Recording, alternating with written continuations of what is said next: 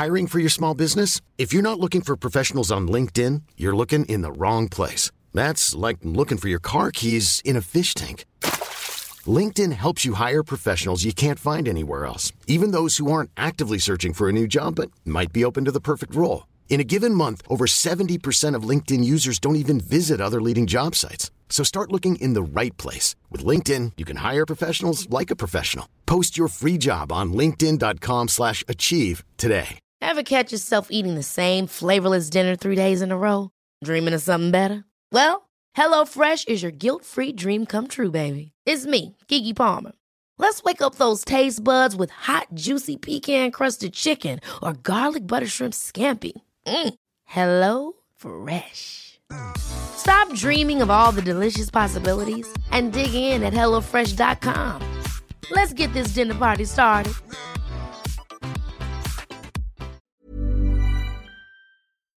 Hello and welcome to Off the Beat and Track podcast. I'm your host, I'm Stu Whiffin. It's another week, therefore it's another episode. Today's episode, I'll sit down with Charlie Drinkwater of TV Priest and we have a delightful chat.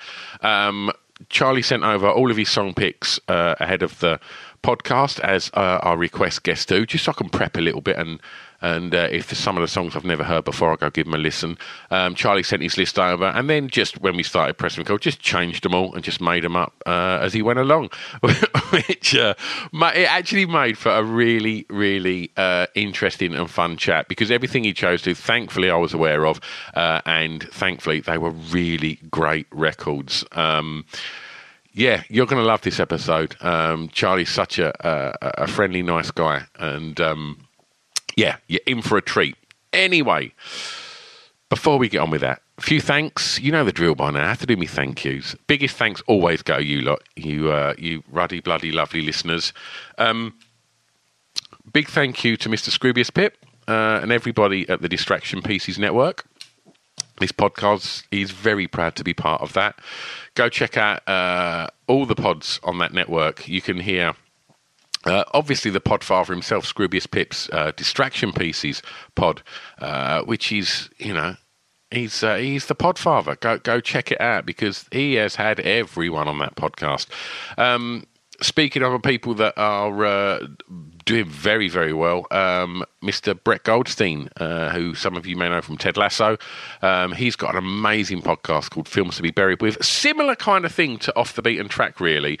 Kind of career-spanning chat, but they choose films instead of records. And Brett's wonderful, and he's had, like, absolute legends on that podcast. So go check out that pod. And also, lastly, I'd like to thank 76, who produces this podcast.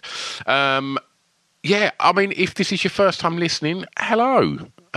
You're very late to the party. We're over 400 episodes in now, but it's all right.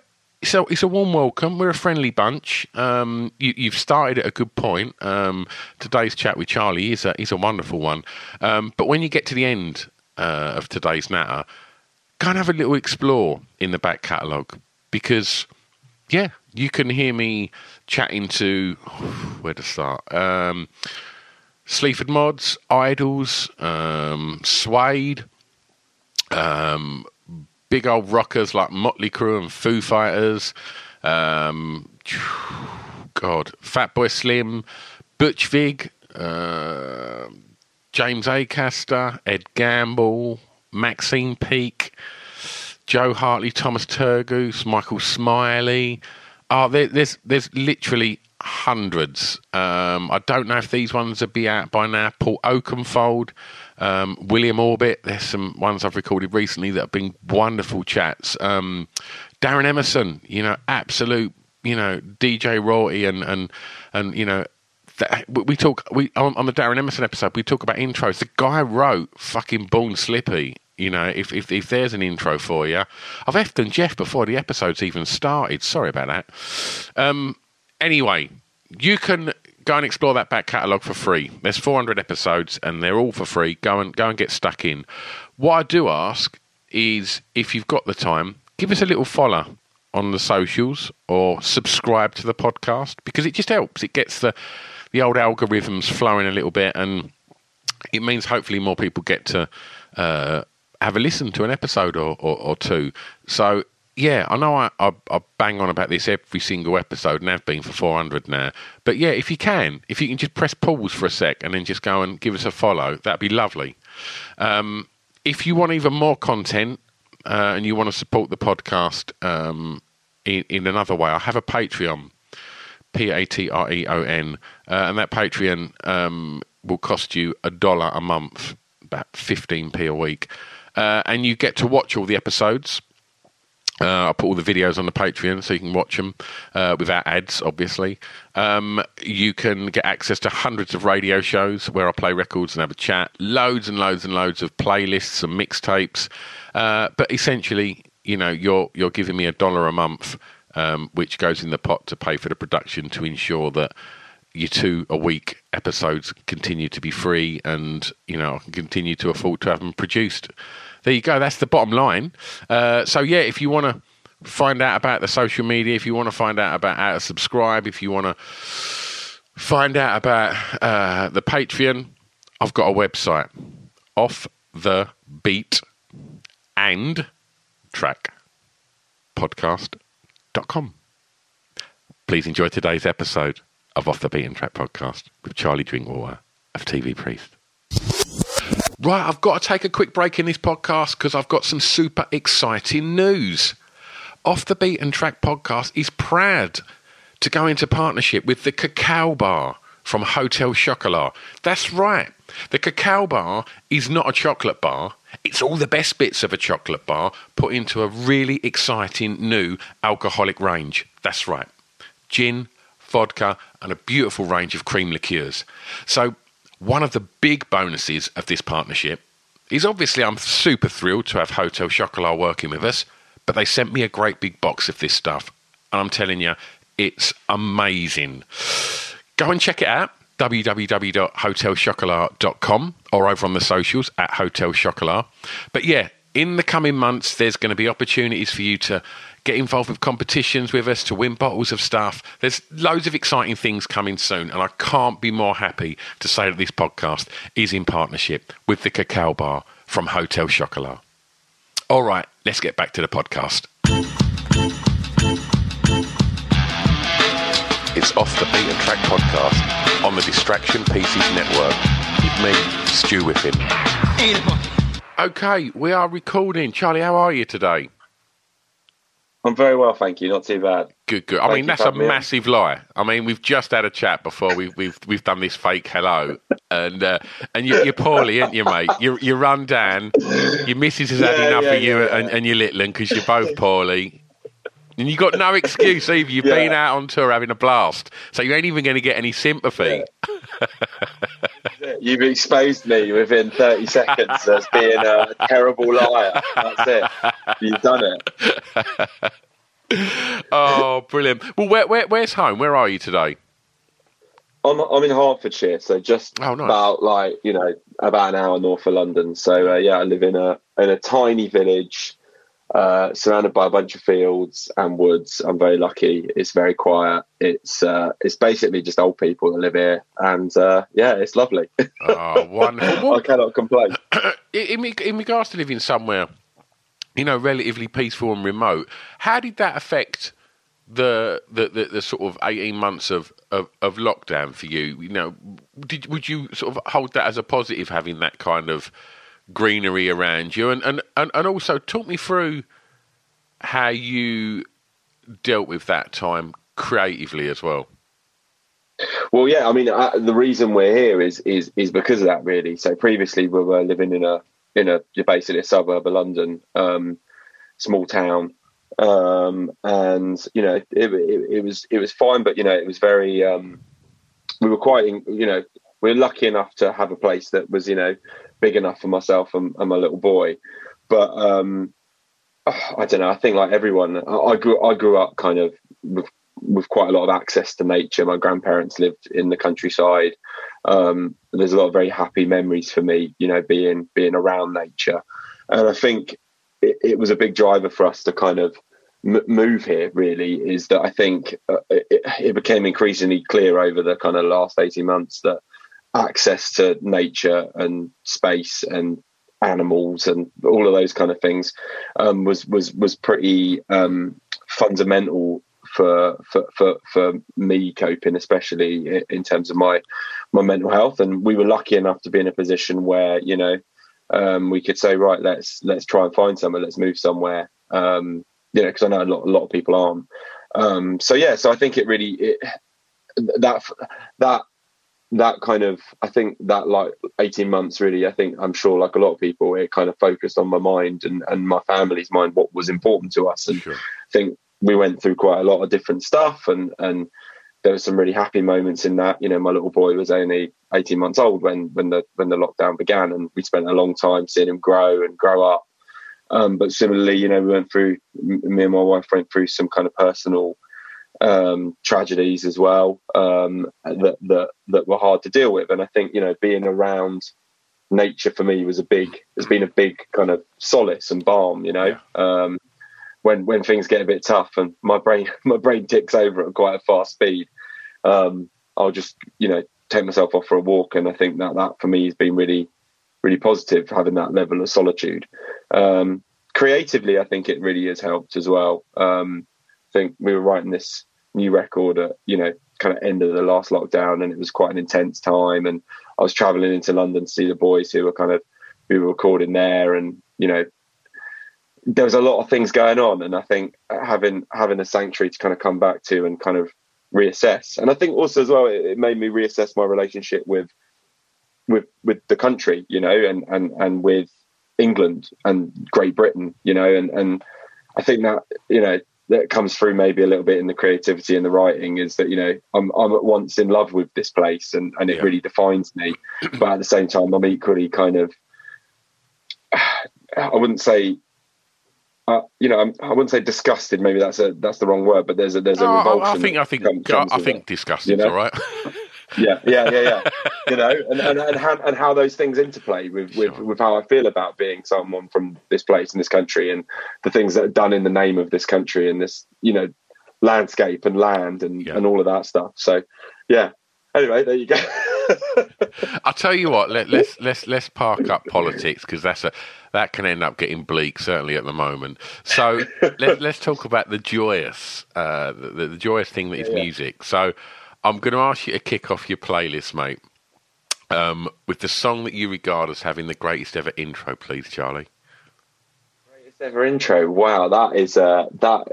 I'm going to say I've picked Iggy and the Stooges' "Search and Destroy." That's my. I'm going to mix it up a little bit here. Okay. Yeah, greatest ever intro. I think that for me, it's just, you know, those first kind of like, I think it's like 3 chords or whatever, like down, down, down, down, down, down. It's like, it just like instantly you're in. Do you know what I mean? Yeah. You're like, and when he's got that opening line, like, what is it? I'm a sleepwalking cheater with a heart full of napalm, and it's just like bang in, love it. I'm buying what you're selling. Do you know what I mean? Like, and I think for me, you know, that, I mean, we'll talk a little bit more about like my kind of, I suppose my gateways into these little musical moments and stuff. But for me, as a kind of punk song, and as a kind of expression of like, I don't know, it's not necessarily rage, but there's this kind of like pent up kind of energy to it. I just love it when it just comes in. It's just so powerful. It's raw as fuck as well, isn't it? I mean, yeah, and it's like the album's called Raw Power. Yeah, of course, yeah. Like, you know, like, it just, I mean, it says what it does on the tin, and it's so charismatic and so like vital and vibrant, and in a way, I don't mean this in a condescending way at all. There's like a kind of like, there's a simplicity to it that's so like powerful. 100%. Even though it is, you know, it's not a simple song. It's not, you know, it's energetic, it's powerful. There's so much going on there, but like it just whacks you. And I think, you know, when I was younger, especially, you know, you hear stuff like that for the first time, and I was just so engaged by, like, I don't think I'd even seen Iggy Pop by that point, but I was like, who is this guy? Do you know what I mean? And then you see the pictures of him and his performance, and you're just like, whoa, this is like, I'm in. Yeah, absolutely. In regards to intros, Charlie, when it comes to writing, talk me through your sort of approach to it. and essentially the intro. And do you ever give consideration or time to think about the benefits of maybe being on a Spotify playlist? Does any of that ever filter through to the creative process of that? Right, well, we got to, there can't be any fat on this. It's got to, hook them straight away. Because I know in more, I guess, mainstream pop music that's very much a consideration and almost a science with some of these songwriting teams that you get in Sweden or wherever. But I just wonder how you approach it. I mean, we probably should give more considerations. To be up there, with the algorithm, whatever. But it's a hard one. I think it's down to also the intention of the song, and how you're making a song and what it's about. And I think for me, I'm maybe a bit strange in the sense that like I have to have an intention to the song before we write it. I have to believe or know the story of it or what I want to try and communicate. I think that's how I view making music and art in particular. Sure. It's me trying to communicate stuff I can't necessarily talk about. So, I think there is also kind of sometimes there is a consideration as to being like, we want to make a song that's more aggressive, more energetic, more angry. And I think, for an intro in that respect, going down into that kind of like pure songwriting vibe, I think, sometimes there is a consideration where it's like, we want to just go straight in, like, let's just not fuck around, let's just go for it. Yeah. But I think it's I think you're probably getting into problems when for me at least, and for us as a group of musicians, I wish that we could kind of be a bit more scientific sometimes, but I think we get into problems where we try and write stuff that we think people are going to want to hear. I think for us, like, we're quite sincere people and we're quite honest with each other just as a band. And I think that maybe rubs off in our music and how we hopefully present ourselves. So I think if we were thinking too hard about like, this has got to be this kind of way. Yeah. I think, we've got 100 demos in the bank that have been like us trying to do that. And there's a reason why they're still in the bank and not on a record, it's because somehow we've never quite translated it from an intention of like, we should write this thing that like people will love from the minute it starts. And then you get down the line, maybe 2 months and you're like, nah, it doesn't mean anything. It's just nonsense. And I think that for us is maybe, but maybe we should pay a bit. Maybe we should get a bit more scientific. Have a look at some of those formulas, it might be easier. All right. Well, I'm going to take you back now for track 2. I'm going to ask you, please, to tell me the first song that you remember hearing, Charlie, that had an emotional impact on you, please. Yeah, I'm gonna. This is gonna be a weird one, but I'm gonna talk about. It's King Crimson, 21st Century Schizoid Man. So this for me is like, and this for I think the rest of the lads is a bit of again talking about gateways. I think before this I was listening to I grew up at the time of kind of like I was in that weird time of like post Britpop kind of. It was like that all American kind of new metal kind of vibe, leading into emo. It's a weird time that. Because post Britpop, like everything kind of felt like American Pie come out, and then everybody just looked to the States for this for Blink and Sum 41, and then Alien Ant Farm and all of that, and then into like the sort of new metal stuff and that. But in the UK, it kind of just got very serious. Like all of a sudden, all the big bands were like Turing Breaks, like Travis, Star Sailor. It was all very acoustic, like, and it all sort of got quite. I think from the kind of jovial fun of what people call Britpop or whatever, it all just got very singer-songwriter. I guess Radiohead really come into their own around that point as well, and it just felt like it's quite a strange time for British music. That I guess on in sort of more mainstream sort of side of it got very acousticy and serious.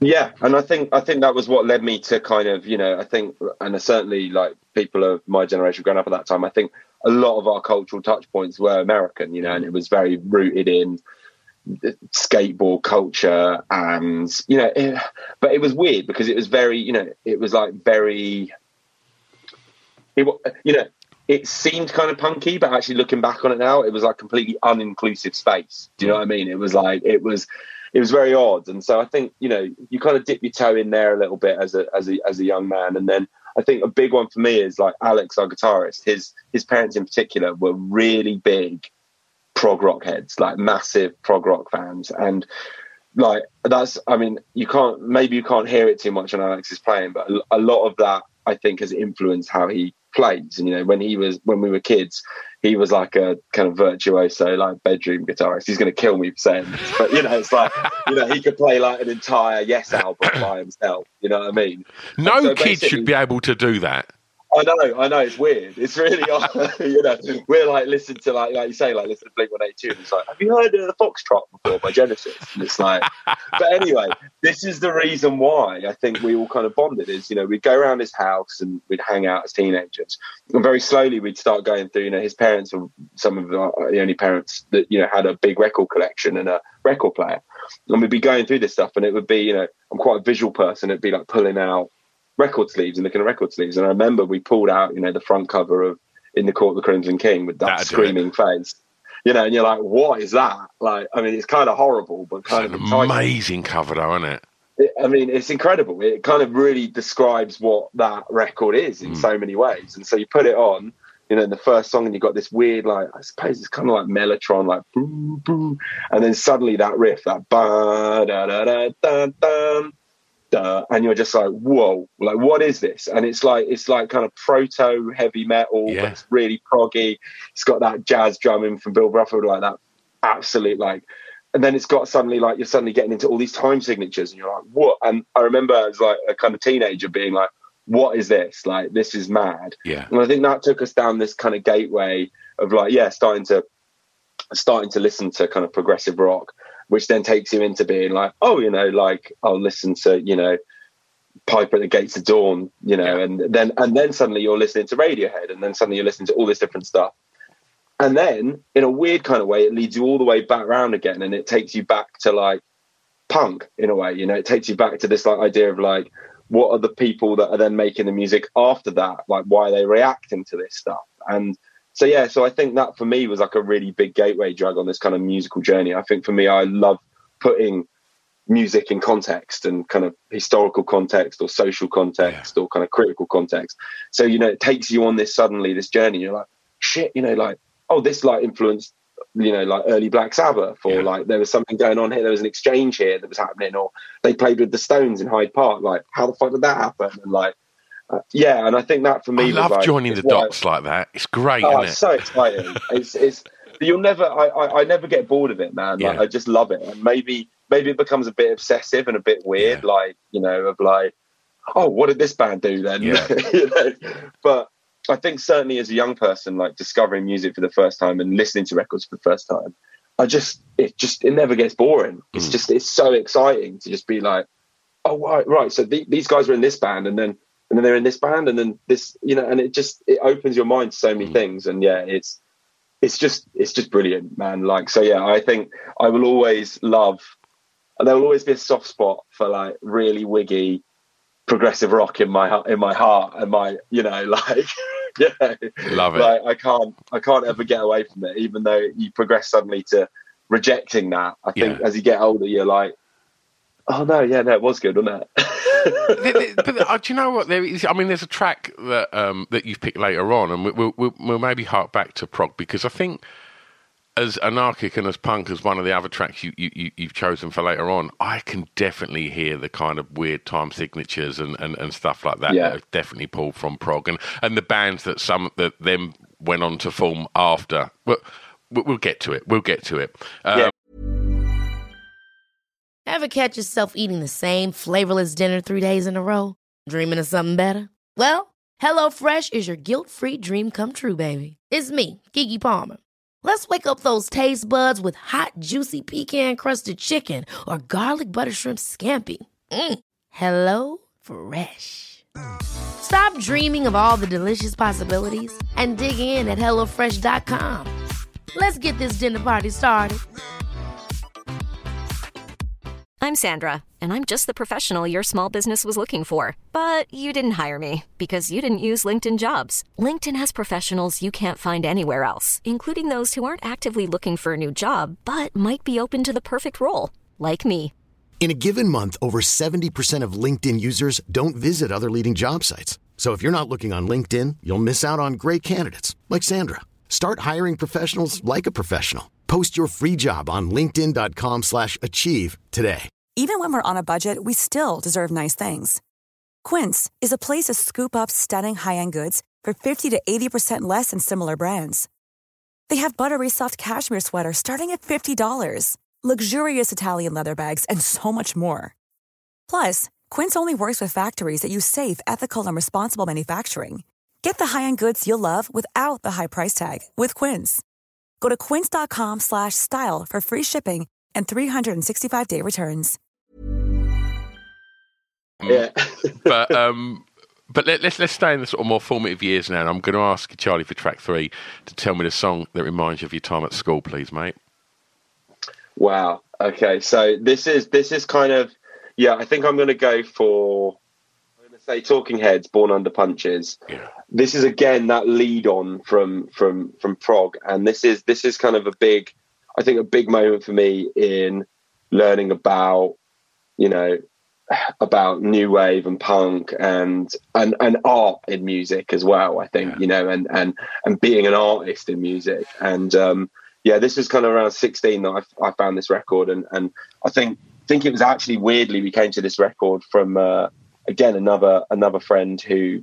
I think his parents had a copy of Stop Making Sense, the live video on VHS. And I think we were like bumming around his house one day, mucking around, listening to music. And I think again, it was like his dad that was like, watch this. And we were like, what the hell's this? And again, I think for me, it really resonated for me in terms of like, I think I've always been drawn to people that are quite conceptual in their art and want to talk about ideas. And seeing David Byrne up there in the giant suit and seeing and like seeing, from the start, Madison Square Garden, he comes on stage with the fucking boombox, and it's like you're looking at this, and it's such an antithesis of, I think, what I was experiencing through, I suppose, what we would call mainstream culture. There, do you know what I mean? Like maybe it was because it was like Alien Ant Farm or Sum 41, who are great in their own way. Do you know what I mean? Yep. But like, but it's not necessarily talking about concepts or ideas. And I think for me, it was quite mind blowing to kind of have that world open up and be like, this guy's like a conceptual artist. And still is. And is. Yeah. And just keeps being, and it's all just about communication and communicating ideas. Not only are the songs incredible, but it's about the feeling behind it and the ideas, and I think that for me as a young person was quite it's quite kind of profound. It was like, God, you can be, you don't just have to be like a rock star, in inverted. You don't have to be the guy in the last gang in town in your leather jacket, kind of riding up, being like, fuck the system. You can be a kind of awkward guy who turns up in a great big suit and talks about shopping or nothing being on the telly or working in the government. It's I think that I'll always kind of remember that and kind of treasure that. And I'm lucky that the music happens to be amazing as well. It's something that I always kind of come back to and soundtracks my life. Like Naive Melody was one of my wife's and I's like first dances at a wedding, and all those moments. Do you know what I mean? That like. Yeah, I just love it. So that's going to be up there for me. I grew up outside of London, just a bit further around the M25 than yourself, and I just remember there was always graffiti outside my school, and it was just someone had like sprayed Pink Floyd, and someone had sprayed Talking Heads. I remember thinking, Talking Heads, that sounds weird, and I went to the library, my local library, and I think the album was Creatures, I think, and I just looked at the sleeve, and then flipped it. It's the one, on the back of it, it's all four of them standing there in like mad outfits, isn't it? And I remember thinking, and I remember getting it from the library, like renting it from the library, and taking it home. and just putting it on and hearing like "And She Was," and so I was like, "Fuck, this is amazing! Yeah. What is this?" And and I think I was probably like maybe 12, 13, and then like it was. I've just got to get me David Byrne stuff out of my system now because you've started me, and it's like, and he just blew my mind. And then I got the VHS to Stop Making Sense, and I watched that, and I was like, this is, I don't know what's going on, but I'm drawn to it. Yeah. And like, it's awkward, it's weird, it's just strange, and like, and I think as a kid, like, you know, I think young people are always drawn to. I think something a little left field and odd, and whether it be like horror films, you're trying to explore things, aren't you? You're trying to find out like what makes things tick. And I think, I don't know. I saw that Stop Making Sense, and it blew my mind. And I was like, "What is this?" And then thankfully, I managed to. Which I'm sure we're going to sort of get onto. You start to find your clique, and you surround yourself with other like-minded people that kind of like that. You know, and it's like, have you heard that? And it's like, I've heard like Road to Nowhere. I'm like, oh, they've got other ones, man. Like, No, it's so true. And that thing that you just said there, so like, you know, it's talking about it being strange and slightly uncanny, and it maybe is that counterpoint to like the proggy stuff I was talking about earlier. You know, their version of strange is like wearing a cape and doing King Arthur on Ice. You know what I mean? And it's that's strange. The way that, which is strange. It's kind of like, it's kind of almost like trying too hard. Yeah. You know what I mean? It's trying too hard to be a bit quirky. And the thing about David Byrne is just you just believe it. You know, it's strange in such a singular way and such a like such a kind of profound kind of way about like the everyday. And it's like when you're a kid as well, you're looking at that and you're like, he's making a song up about like buying food. Yeah. Like what's that about? Like, you know, like you can write about that, you can talk about that, or like you can. I mean, I think you're so right. Like that, it's you're looking for something that kind of talks to you as a young person, and when you find those moments, even though that record was, at that point for me, like 15, 20 years old or whatever it is, I think that's just the power of something like that. That the ideas just translate through the ages, and it's as relevant now as it was then. Absolutely. It's just man. I mean, I love that graffiti on the wall. Pink Floyd, we're talking, so good. I mean, it's also kind of like it's so suburban in a way. Do you know what I mean? Like, I think that's the other thing about this stuff is like, growing up in a suburb of a big city or whatever. Like, there's a safety to it, which can be, incredibly powerful for, you as a person growing up as a child, And I mean, safety in terms of like, there's a prevailing, way of doing things, and people don't necessarily transgress, or they don't appear to transgress. Yeah. And I think that is, when you find this stuff, and it kind of blows the doors off that sometimes, that it, like, it starts to make you realize there's a wider world out there. Yeah. I should also kind of sort of add a little yin to the yang. As much as them bits of pivotal graffiti were very profound and changed my life, I think I was also thinking, I grew up in a very, very kind of pretty rough working class area, and I remember sort of like thinking, they've spelt that right as well. But then there was also the other big famous piece of graffiti was around the back of the garages at my school, which said in big letters, "Terry is a wonker." Which probably had an incredible effect on me as well. I was like, they've spelt it with an O, not an A. Amazing. I think we had an underpass down to our school as well that was like, that one of those underpasses where they're like, we'll build an underpass to keep the children safe from this giant road. And it's like, you build an underpass to make children fear there for their life. There's terrified people down there. There's the big kids smoking down there. They're going to kill you. 100%. Yeah, you're going to get killed in that underpass that smells of piss. Like. Yeah. Someone's got a moped down there. They're just running. Yeah. Don't worry about that. Yeah. We'll keep the kids safe from the road and invite the terrified people down here. Yeah. Zebra crossing's fine, please. Yeah. Okay, well let's move on to track 4, and I'm going to ask you, please, to tell me the first song you remember buying from a record shop, please. Yeah. So this is. It's not necessarily the first song, the first single, and I will be open about this. Was Jimmy Nail, Crocodile Shoes? Nice. Because my dad used to watch Alvida Zane Pet because he was a builder, so it's like. But the first album proper that I bought, and I'm very glad about that. It's a good choice. It was "Relationship of Commands" by At the Drive-In. Right. Do you know what? You've chose your songs have been too fucking cool so far, right? So before we get on At the Drive-In, let's talk about Jimmy Nail for a bit. Your first record's got to be a howler, mate. I'm not letting you have At the Drive-In. No, that's my first single, Crocodile Shoes, Jimmy Nail. I think I got that from Woolworths in my grand for about, I think it's about £1.50 or something. Yeah. I absolutely love that tune. I must have been about 12, and I was like, no, younger, must have been younger, like 9 or something. Yeah. And I remember seeing him doing it on Top of the Pops, and I was like, I think it was like the same week that Blur did like Song 2. And rather than going by like Blur, I was like, Jimmy Nail's the guy for me.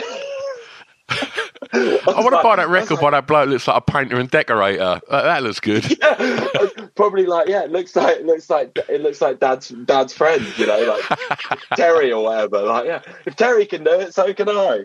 But Crocodile Shoes, that was a big one. And then I think the second single might have been Will Smith, the Men in Black theme tune. Nice. I think that was a banger. But I was like working my way up to albums. I think as a kid you don't want albums. I didn't. I was like. When you're like 9, 10, you just want the song, play it over and over again on tape in the car until the tape all spools out. Yeah. I'll tell you what, let's talk At the Drive-In then, because that was the band that I was referencing when you was talking about, Bananas time signatures and prog influence, maybe more so with Mars Volta, but definitely. I mean, how old would you have been when you got that? So I think I must have been about 12 or 13. And the reason I got this was, and this is again a bit of a segue moment. It must have been one of the kind of first or second times I'd watched Jools Holland with my dad. This was where I was going to go with it. I was going to say, did you see that? Yeah, this is actually probably out of all of those things, one of those moments that is just so clear in my mind about seeing that, So I think obviously big Top of the Pops fan growing up, used to watch it every week, blah, blah, blah. And I think then my dad had said at some point, there's another thing called Jools Holland with this other kind of music. Do you want to stay up and watch it with me or something? And I remember sitting in the living room and my dad, he's not a smoker anymore, but he used to smoke Dunhill. Yeah. Packet of Dunhill on the go, smoking fags. And I'd be sat, I think I remember sitting like on the floor by the sofa, 12 or 13, watching it, and I think it was like the same week that is it like Robbie Williams was on or something. I've gone back and watched it over and over again now because I just remember so clearly being like, Jools Holland doing this, At the Drive-In, and they came on, and it was like, what in the fuck is this? Yeah. Like, it was so mad, all over the place. I think at one point the guitar's on the floor, he's standing on a chair. They keep cutting to images of the audience. Robbie Williams looks like he's having an aneurysm. He's like, what's going on? And I think my dad even said, like, this is shit or something like that. Yeah. And I just thought, it is, but it's great. Yeah. And it was just this like, what is happening? It felt really dangerous, and really weird and really out of control. And I remember then, the next day going into town with my mate Ed, who is now the drummer in the band, and both of us like having like rung each other up on our landlines, because just before like we'd got mobile phones, in the morning, and being like, "Did you see that on the telly last night?" And being like, "Yeah, we fucking did." And like we went and both bought it, and listen. And I remember listening to it on the bus on the way back on my little CD Walkman, and being like, and not even really knowing if I liked it. Do you know what I mean? Like it was like so abrasive and so weird. Yeah. But being like, there's something here. Do you know what I mean? Like, I mean, that Jools Holland performance is just, so clear in my mind. That and Jimmy Nail, Crocodile Shoes, too. I don't know if he'd done Jools, but probably. Yeah, probably. Someone else chose a Jimmy Nail track, literally a couple of weeks ago. I don't know, because I don't know how much you know about Jimmy Nail's career. For some reason, I know a lot more than I should. But... he had a one-off hit, like in like maybe the sort of about 87, with a cover of Rolls Royce "Love Don't Live Here Anymore." Like, was that because it was on Alvida's? Must have been around the time of a Wiedeson pet. Right. Yeah. And then he sort of like just music didn't become anything. And then I guess he done, I can't think, it must have been Crocodile Shoes was a big show, wasn't it? But he ended up like, he was like a Hollywood movie star for a while. He was in Evita with Madonna. And then he released that, can you remember that Ain't No Doubt single? Yeah. Went to number one. And you've just got I think Crocodile Shoes did as well. Just insane that this geezer that looks like he's had a couple of tear-ups in your local and they've put a decent suit on him like he's going to an interview and they've put him on top of the pops and he's nailing it. It's like, it makes no sense. Again, wholesale, I was in, man. I was at 12-year-old me. I was like, this guy's great. Oh, mate, that must have been some craziness going on in your head trying to make sense of At the Drive-In and Jimmy Now at the same time, man. Yeah, there's probably a lot of reasons why I'm like this now. Do you know what I mean? Oh, wonderful. Let's talk about clubbing and for track 5, I asked guests to talk to tell us about a song that soundtracked their year's clubbing, and I should always stress that when I send this question, sometimes I think guests may think like, well, I didn't really have them days in, neon coated clubs like with my shirt off raving to whatever. This can be your local indie night. This can be a dirty kind of dive bar. Anything that kind of was them formative years of like when you found your clique and you go out and experience music, lad. Yeah, I think there's probably 2 here that we can kind of talk about. Okay. But I would say first one is probably it's Date with the Night. That really like soundtracks my kind of like. I was lucky enough to go to art school. I was like the first person in my family to kind of go off and do like, I suppose what you call higher education.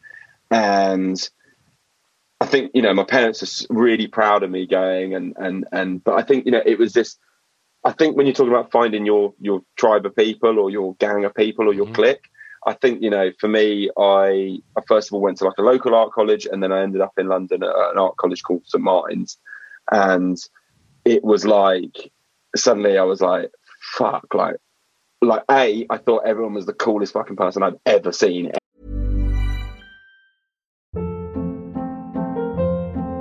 Hold up. What was that? Boring. No flavor. That was as bad as those leftovers you ate all week. Keke Palmer here. And it's time to say hello to something fresh and guilt-free. Hello Fresh. Jazz up dinner with pecan-crusted chicken or garlic butter shrimp scampi. Now that's music to my mouth. Hello Fresh. Let's get this dinner party started. Discover all the delicious possibilities at HelloFresh.com. Even when we're on a budget, we still deserve nice things. Quince is a place to scoop up stunning high-end goods for 50 to 80% less than similar brands. They have buttery soft cashmere sweaters starting at $50, luxurious Italian leather bags, and so much more. Plus, Quince only works with factories that use safe, ethical, and responsible manufacturing. Get the high-end goods you'll love without the high price tag with Quince. Go to quince.com/style for free shipping and 365-day returns. Ever. It's like people like walking into college in like a bin bag and being like, this is my outfit for today. And you're like, what's happening?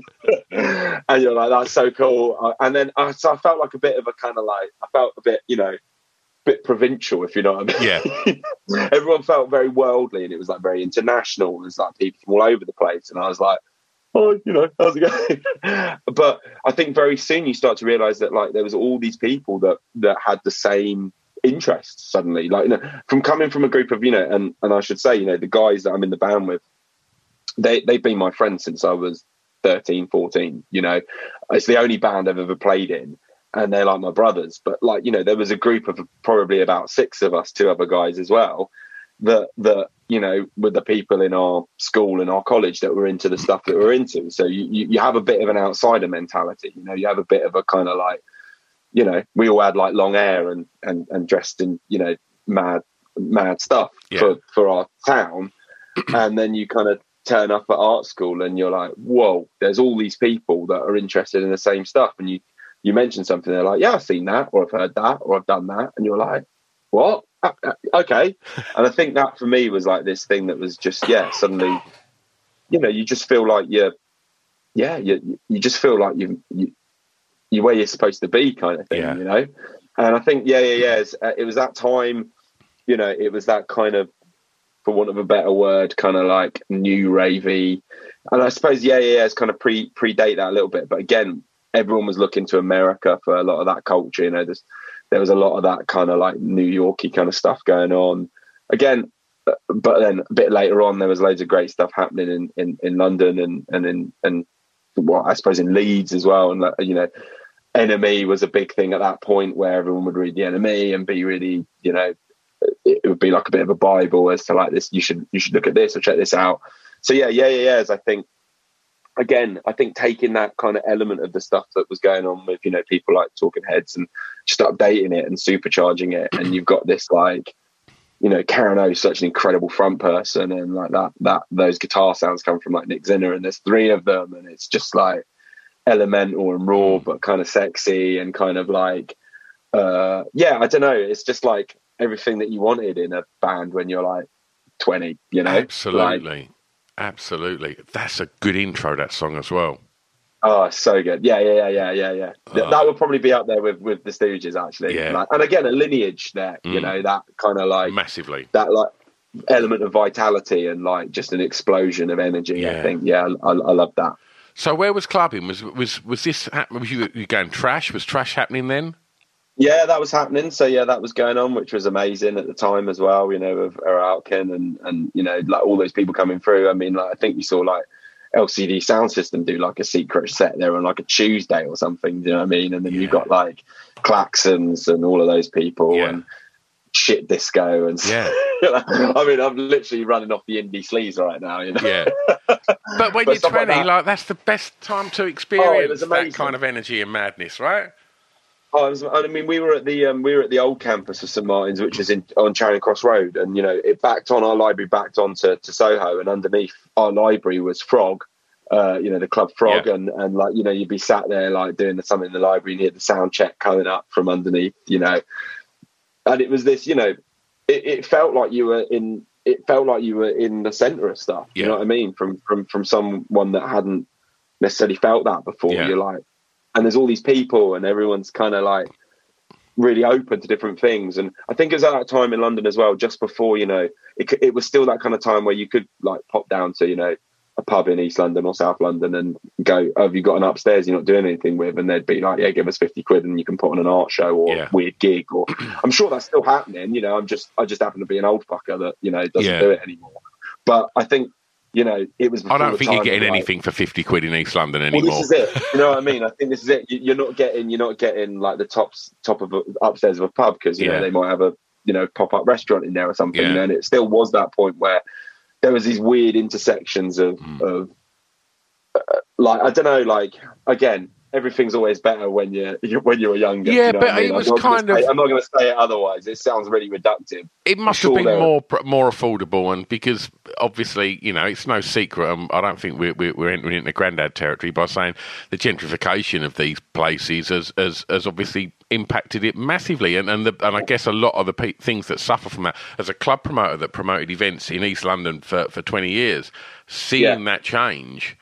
Like was insane, and you know, all of a sudden, the reasons why I went from Essex to London to promote was because I wanted to be immersed in a really exciting art scene, a gay scene, and where movement was happening, and then basically the areas that I went to in Shoreditch, all of a sudden, those people couldn't afford to live there, so they were being pushed further and further outside, and then, unfortunately, you know, I say unfortunately, I've got nothing but love for where I'm from. But the people that I that I didn't think were interested in anything particularly left field in my hometown, they now all go en masse to East London, you know, to hear Beyonce in a club and to go on a Hindu. And it's like, and I'm trying not to be a snobby wanker, but. Yeah, it affected my job massively. The fact that and the demographic of people, and I'm not saying that they're any better or worse, but the demographic of people that would come to these events wasn't necessarily the demographic of people that I set these nights up to be, you know, to be for. Yeah, I guess as well, though, to caveat that, I'm my generation and us doing that was probably part of the reason why it's like that. Do you know what I mean? We were moving into those spaces and I suppose, for want of a better word, gentrifying them. I think maybe the other thing that has changed slightly is, and again, I know we maybe talked about leaving politics at the door, but, I came from a lower income family. Yeah. And when I went to university, I got the full grant that I didn't have to pay back. Yeah. I had help with my housing. I'm still paying my student really debt. Good point, man. It's a really good point. But do you know what I mean? Like I could afford to go to university because there was a safety net there for lower income people to go to university. And I'm not even, I've never wanted for anything in my life. Do you know what I mean? I've never lived in abject poverty. And I think that's the thing for me, is that like going and having that experience was kind of afforded to me, because what it said was, this is important for your growth as a person, or like, this is important. Me going to do an art degree was not seen as like, you're fucking wasting all that money. And, and now I think that probably comes into people's heads, and it makes me really upset to think that there's people from income backgrounds that are the same as mine or lower than mine that aren't afforded that opportunity, and aren't afforded the opportunity to go and do all that stuff you're talking about, explore this stuff, and and go and put on an art show for 50 quid, or go and make a terrible record with your mates, or go to a practice room that's in the centre of town that doesn't cost 100 quid for 3 hours. Do you know what I mean? I think that for me is the thing that's the saddest thing about it, is that it's like it's not just about where you're going to study and the things that you're going to go and learn from a course. It's about all of that unquantifiable stuff, all of that energy, and those people that you meet, and the opinions that you find, and the conversations that you have, and the nights you go to, or the places you live. I think that's the saddest thing about it for me, that I look at now, and look at perhaps my student experience and the time that I was going, and the music that was soundtracking it, is that, I was permitted to do that, and permitted to do that, and not get myself into like 100 grand's worth of debt. 100%. But yeah, but yeah, I'm the problem. Why you can't put on your the show fault. in East London anymore. It's me. Was there another track? Did you say you had two for this one? Yeah, so the other one for me, and it's probably on the other side of the scale, was probably The Knife. And it would be Silent Shout. For me, that was The Knife, I think, was a big introduction to me to electronic music. That album Silent Shout, I think it's like 2009 kind of time, was like this record that I just played over and over and over again, partly because of the melody and the sounds and the atmosphere. It's quite a down kind of record. It feels like a bit of a hangover to the party that I've maybe just described. But that for me was something that really got me into kind of listening to people like, James Holden and a little bit of Minimal Tech, and then like Oni Ayu, who's the guy from The Knife as well. And kind of like, just got me into listening to, and then that again is a gateway into early house, and, listening to the sounds that they're making and being like, oh, that drum's a certain type of drum, it's an 808, and who's used that? Oh, it's used loads on sampling, or, in rap music and all that kind of stuff. So I would say that's another big thing for me. And I was lucky enough to see them when they came and played in London. They did 2 shows in London kind of just before they kind of, I suppose, quit. And yeah, it was like a very, again, talking about like performance art and like concepts. I mean, the last show that I saw, they start out it was all very dour, and how you expect a Knife out kind of hour of the Knife's music to be presented. And then suddenly midway through the second track, they all kind of picked up these like giant instruments, and you realize they were like made out of balsa wood, and they just kind of threw them over to the edge of the stage, and then suddenly basically did this thing that was kind of like techno Starlight Express. It was like bizarre. It was like, and it was like, and then you couldn't tell who the singer was, because she like disguised herself. And then you realise that actually she was for half of it on the sound desk behind us, like singing into a microphone, and she wasn't even on the stage. It was wild. People were leaving because they were like, "This is not what I expected." It was like, it was, the warm up was an aerobics instructor, like that was the support act, And then the show didn't end. It just progressed into like a club night. Like, didn't end. It just like carried on. And then suddenly you realise halfway through, I was just someone DJing. It's like, do I leave now? Do I stay? Like, oh man, it was one of those ones. Amazing. Like, it was great. It was really amazing, man. It was really strange. And there was a lot of like people there that I think had gone to go and see it as this like very like, I'm going to be presented with this music, you know, and it's like, you know, serious, you know, artistic music. And they just said, fuck that. And that was something that was really powerful. So I think for me, like, that's the yin and the yang to that kind of time in my life, you know, like I'd say the Knife are that kind of like maybe less hedonistic. That kind of, certainly that iteration of the Knife, you know, kind of like quite kind of a bit dour sometimes, but I like, you know, like a bit of dour music. Well, I'm going to take you home for track 6, and I'm going to ask you, please, for a favourite song from an artist from your home county, please. Home county. Okay, well, let's swap this up a little bit. What's home county? Are we going Hertfordshire now? No, we're going Surrey. That's we're going Surrey. So right, okay. Kind of just between Woking and Guildford. Right. So let's go everyone's favourite Woking boys. I'm going to change it up from what I sent you. I'm going to let's say the Jam down at the tube station at midnight. Oh. Do you know what? The energy in that record, like, it just screams young angry lads, doesn't it? It's fucking great. Oh. It's good, man. It's they are, you know, like, and I think when you're looking around as a young person as well, you're looking around for, you know, bands that are like from where you're from. I mean, the two ones from Surrey, I suppose, are the Stranglers and the Jam, you know. And again, I love the Stranglers as well, but the Jam, there's like that record's so good. I mean, it just, his way of telling a story, his way of, I suppose, just like constructing a narrative that feels really believable as well. Do you know what I mean? I think that's the thing. And there's an energy to that song, but there's also like it's a bit like, it's nervous, you know. You can tell that like it's an experience that perhaps it's that urgency. Yeah. It's you know, and I think as a young person as well, it's that thing of like viewing.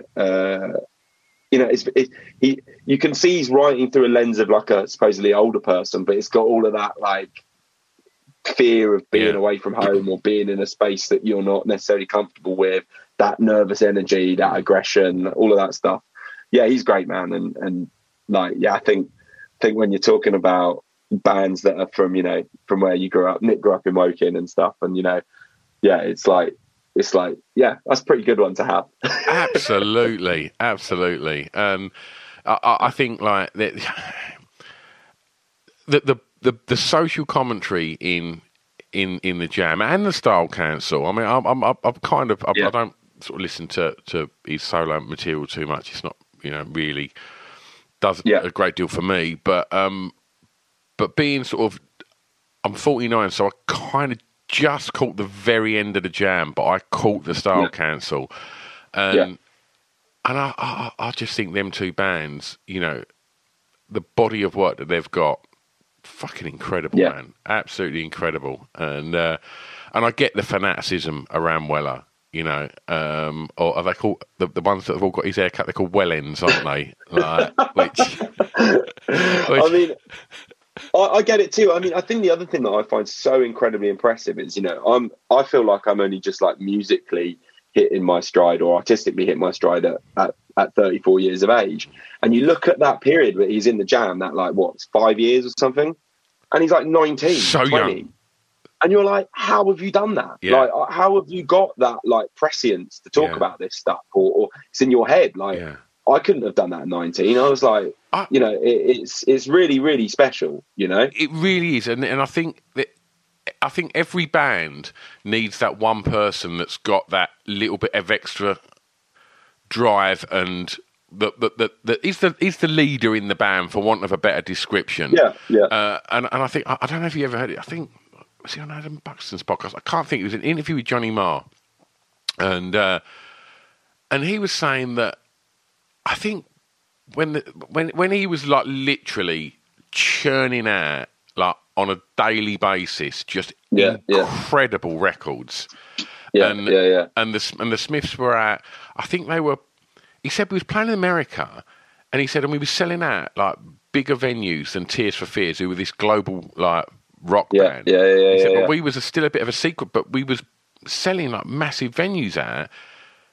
He was essentially, obviously, just had this bananas creative spell of just writing all of the that incredible music, but he was like, and I was pretty much like managing the band. Yeah, and you think, and he's like was like 19, 20, and you just think, imagine being able to do all of that and then having to try and manage. Obviously, I'm sure Rough Trade and the label, were being involved to a degree, of course. But he explained that he would be tour managing it pretty much and just putting it all together. And it ain't just dealing with like normal people. You got to fucking deal with Morrissey. Do you know what I mean? Imagine that as well. Yeah. Like, absolutely, fuck me, I've got him. Do you know what I mean? But it is, and I think that like the Weller and the Mart and the people like that, there's a reason that they're so revered, because I just think that to harness that, and I guess you look at when you see them early videos of Alex Turner, you see them like don't bet you look good on the dance floor video, and you see him, you think he looks about 12, and you just think you're writing that level of social commentary on that debut album. Like, you think there's a few. I think that there's a reason that these people are revered and are credited, because I think you're really right. Yeah, you are. You're really, really right, and you're really right in terms of and I think it could be across any genre, any mentioned Beyonce earlier. That's someone that has lived their life in the spotlight to varying degrees of ups and downs. Then you talk about Alex Turner, who, like you say, is 17, 18, the first. I just think, how do you? I don't know. I don't know how you'd handle it either. Yeah. That's the other thing. I find it mind blowing that you want to get me on a podcast and chat, and have a conversation like this, and to have that level of fame at such a young age, and to have people kind of essentially tell you you're a genius, or that. I mean, how do you, and all these people seem relatively well adjusted, or relatively they consistently make work that speaks to elemental human truth, and they haven't just gone off the deep end, and I don't know. I think it's really something quite. There is a level of kind of I suppose talent and drive and all of those kind of things that make I don't know, whatever you call it, that is quite hard to kind of process sometimes, It must involve who you're surrounded by, who your friends are, who your family are. I think a lot of working class people, whatever your mates do, if they're a dick, you'll always go, "Here, mate, fucking hell, wind it in." You look like a fucking idiot right now. Do you know what I mean? Yeah, you can't get too big for your boots. Yeah. No one said. Yeah, you still got to go home and help, cut the grass for your dad or 100%. something. Yeah. 100%. And I guess the Jams manager was tour manager was Weller's dad, wasn't it? Yeah. So you ain't going to get away with nothing there, are you? If your old man's reining you in. Okay. Well, yeah, you've probably got to watch out though if you take your dad on tour. I think my dad would probably like it too much. Back on the Daniels. yeah. Give it a week. All right, last track, mate. I'm going to ask you to be a tastemaker now, and I'm going to ask you to tell the listeners about a song that you think they may not have heard. Okay. Well, this is a band, again, I'll mix it up a little bit. This is a band that toured with us last year. They're called English Teacher. And this is a song called Mental Maths. I love them, and I think they have got such an they're a great band, but they've just got such an incredible front person in Lily Fontaine who leads them. Lily Fontaine. Again, Lily Fontaine what is her name. What a fucking cool name.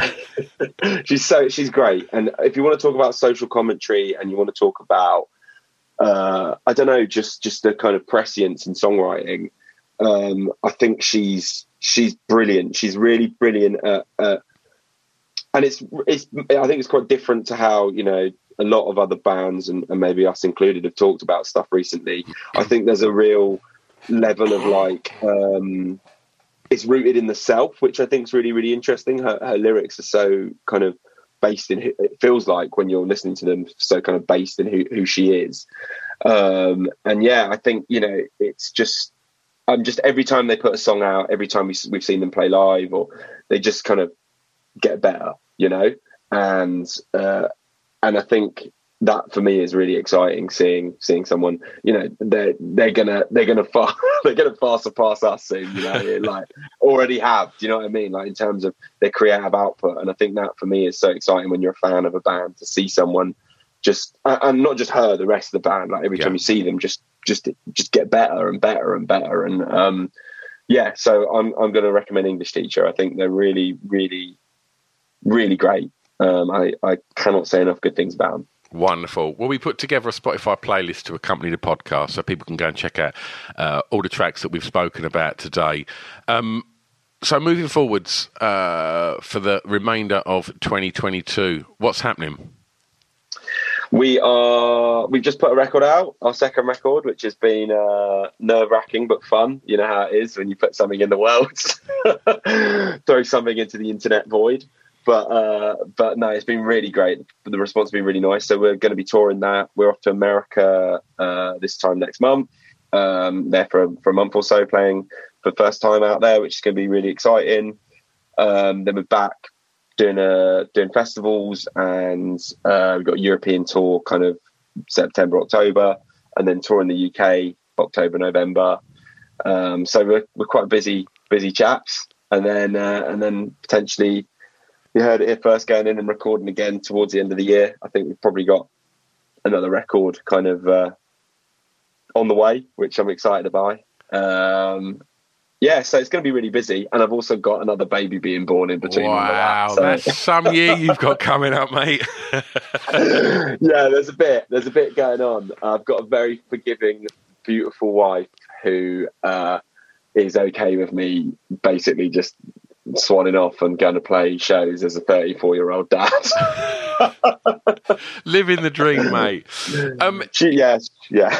If people want to keep up to speed with all of the aforementioned stuff that's coming up, where's the best place to keep up to speed with what you're up to? Hit us up on social media. We're TV Priest. And find us there. You know, if you don't find Father Ted, you'll find us. Well, if it's cool with you, we'll tag you in it when we put this out. 100%. Lovely, Charlie. Honestly, mate, I've had such a blast today. It's been lovely having thank you so much for having you. me on, man. Honestly, thank you so much. It's such a pleasure. Absolute pleasure, mate. Great was Charlie. It was such a good natter, that. Loved the fact that he turned it on its head and just decided to just go absolutely rogue with his song choices and move away from the playlist. Kept me on my toes. I liked it. He chose good songs, though, so it made it a lovely natter. Yeah, what a top lad. Yeah, go check out the band. If you get a chance to see him on tour, go do that.